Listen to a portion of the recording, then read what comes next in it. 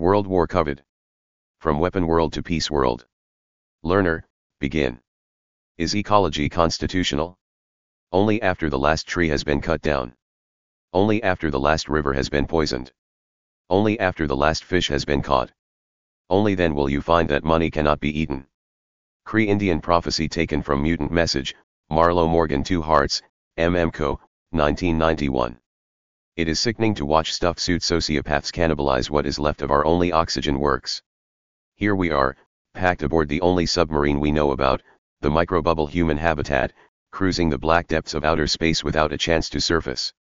Like idiots, they are shooting vital components of that unique system out torpedo tubes into the depths.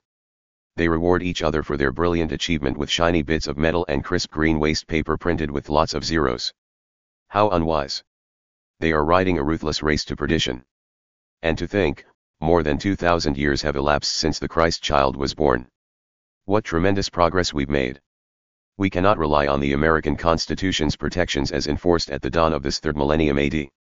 Its Bill of Rights doesn't even mention clean air and water. How can we cleave to original intent interpretations of this Constitution? Its authors worded things to proclaim all men equal and preserve slavery. Face it. The U.S. Constitution is obsolete as currently enforced. It was an outstanding document 2 centuries ago, in the age of horse and sail, of correspondence by goose quill and sealing wax, of unlimited free land as against the land monopoly of nobility. Like other revolutionary instruments, it required active defense by disinterested authorities supposed to bring it up to date on a regular basis, in accordance with its own provisions. But we cannot regulate it properly if under the dictation of special interests that disdain the common good. The coffin of American freedom was sealed shut by 2 recent laws. Citizens United, approved by a reactionary Supreme Court that could not have left its citizens more disunited, that grants legal personhood to mere corporations and legalizes unlimited and anonymous political bribes, and the Defense Authorization Bill of 2012, legislated by an equally vile Congress and signed by a Weimar Republic president, authorizing the indefinite detention or execution of American citizens by military authorities without due process. America just waits for its burial by some near-future favorite son Hitler mimic and his pack of last-ditch Republicans. There lies Trump, crawling back under his rock, the latest prototype. Sinclair Lewis said, "When fascism comes to America, it will be wrapped in the flag and carrying a cross." In Great Britain, common law got muddled during the enclosure movement, during which communal rights to Britain's pasturage, forest resources, and shared fields were sacrificed to consolidate large plantations for the rich. In mimicry of this distortion of traditional Anglo-Saxon values, sovereign property rights were crammed into the American Constitution. Native American Indians were dumbfounded by this legal definition of ownership. Such claims were based on little more than elite-certified paperwork and enough firepower to back those more often groundless claims. The outcome was genocide for former communal owners more accustomed to collective conventions of usufruct they'd accepted for ages. Less arbitrary, personal, and debatable, it was more dependably akin to their intuitive way of thinking, thus easier to enforce peacefully by common consent. In transition to peace world, this topic will be very important. Learners will abandon brutal regulations that promote the interests of minority elites, and replace them with regulations enforced by peaceful means of mutual trust and near universal consent. In truth, the peasants of what became Great Britain were just as astounded as New World Native Americans, by the haughty felony of their betters backed by overwhelming firepower and eagerness to abuse it. Usufruct, the right to enjoy the profits and advantages of something belonging to another, in this case, God, so long as the property is not damaged or altered in any way. Webster's 2, New Riverside University Dictionary. Our contractual title holders must overexploit their private property to defray outlandish weapon taxes. They accrue profits and advantages from this degrading exploitation despite negative outcomes and perhaps because of them. Most of those weapon taxes should wind up in the Social Security cash drawer of peace world or be left in the hands of private owners to reward their good stewardship. Econologicians refuse to honor sustainability, even though it is the first requisite of good stewardship and the foundation of legitimate use. It is the best way to accelerate our flight from misery, much more practical than elite fantasies in the pursuit of happiness. Neither the challenges nor the rewards of ownership will diminish under usufruct law, but sustainability will surely benefit. Like concentric waves radiating from a pebble tossed in a pond, we radiate expanding rings of delegated authority.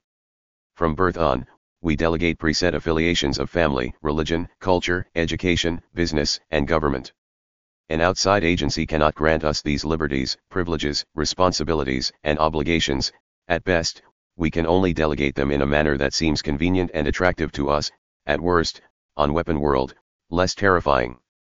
Several ideas, neglected in the past, should govern the way we delegate this authority. Personal prerogative. A healthy, mature individual is personally responsible for their authority and right to privacy. It is never some institutions to grant back as a privilege or withdraw as a source of profit. At worst, the individual must consent to it for the record on a case-by-case basis, especially if an invasion of privacy is involved.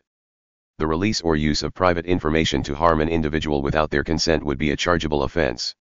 The sole exceptions, certifiable psychopaths and convicted sociopaths who will wind up on permanent probation. Institutional limitation. Instruments should limit themselves to issues they have proven they can handle well and delegate other problems to task specialists. Directed service. Past priorities will be reversed. Instruments will honestly serve a popular function, not rich special interests through stealth hypocrisy. Learners will amend the Constitution to grant equal rights to those who pledge allegiance to it, not just geographical Americans. This will include those who wish it well but refuse to swear and those would rather honor another text, the Quran or the Bible, for example, provided they cooperate in peace. That will merit near unanimous approval by the consensus of good conscience. Soon, political dogfights will swirl around proposed amendments to the Constitution, one set drafted by reactionaries to perpetuate weapon management, the other, more progressive, endorsed by learners. As usual, the former will accuse those latter of its own abuse of power and the latter will accept that blame in silence. Learners will leave the pursuit of happiness to individual talents and personal conscience where it belongs in the first place. Valid legislation will accelerate everyone's flight from misery, something our weapon governments block with grim determination. They'd rather abuse select prey in pursuit of happiness for unrestrained elites. Government cannot know what happiness is. It is too subjective a topic to handle honestly. On the other hand, misery is something a government can easily count, analyze, and reduce through routine procedures any rational adult could recite with their eyes closed: the provision of clean air and water, good nutrition, clothing, housing, education, freedom of speech and assembly, justice, shelter from corruption, etc. Like other institutions and individuals, government should do what it is good at, nothing more and nothing less. Learners will recognize personal rights to life, freedom of choice, justice, and withdrawal from misery.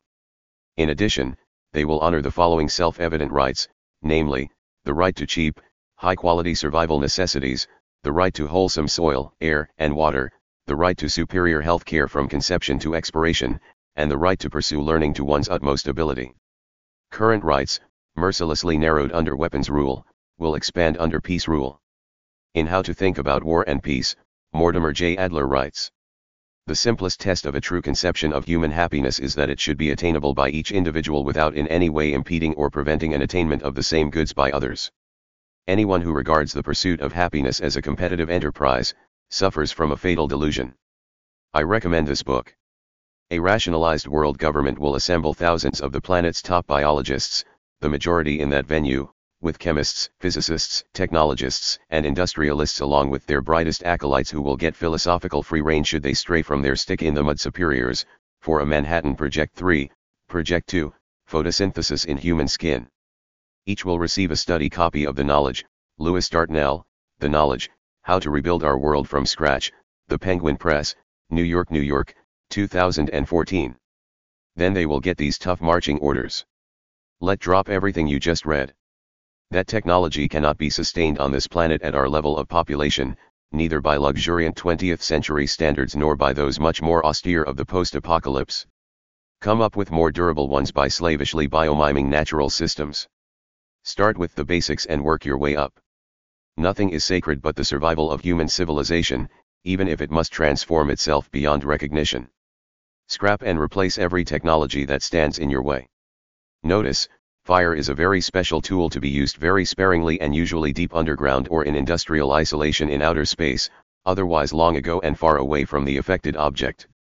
Likewise, the competition and destruction of living things should more often be secondary to cooperation and growth. Don't come back until you are satisfied with your preliminary findings. Hurry. Comment. Mark Mulligan at Comcast.net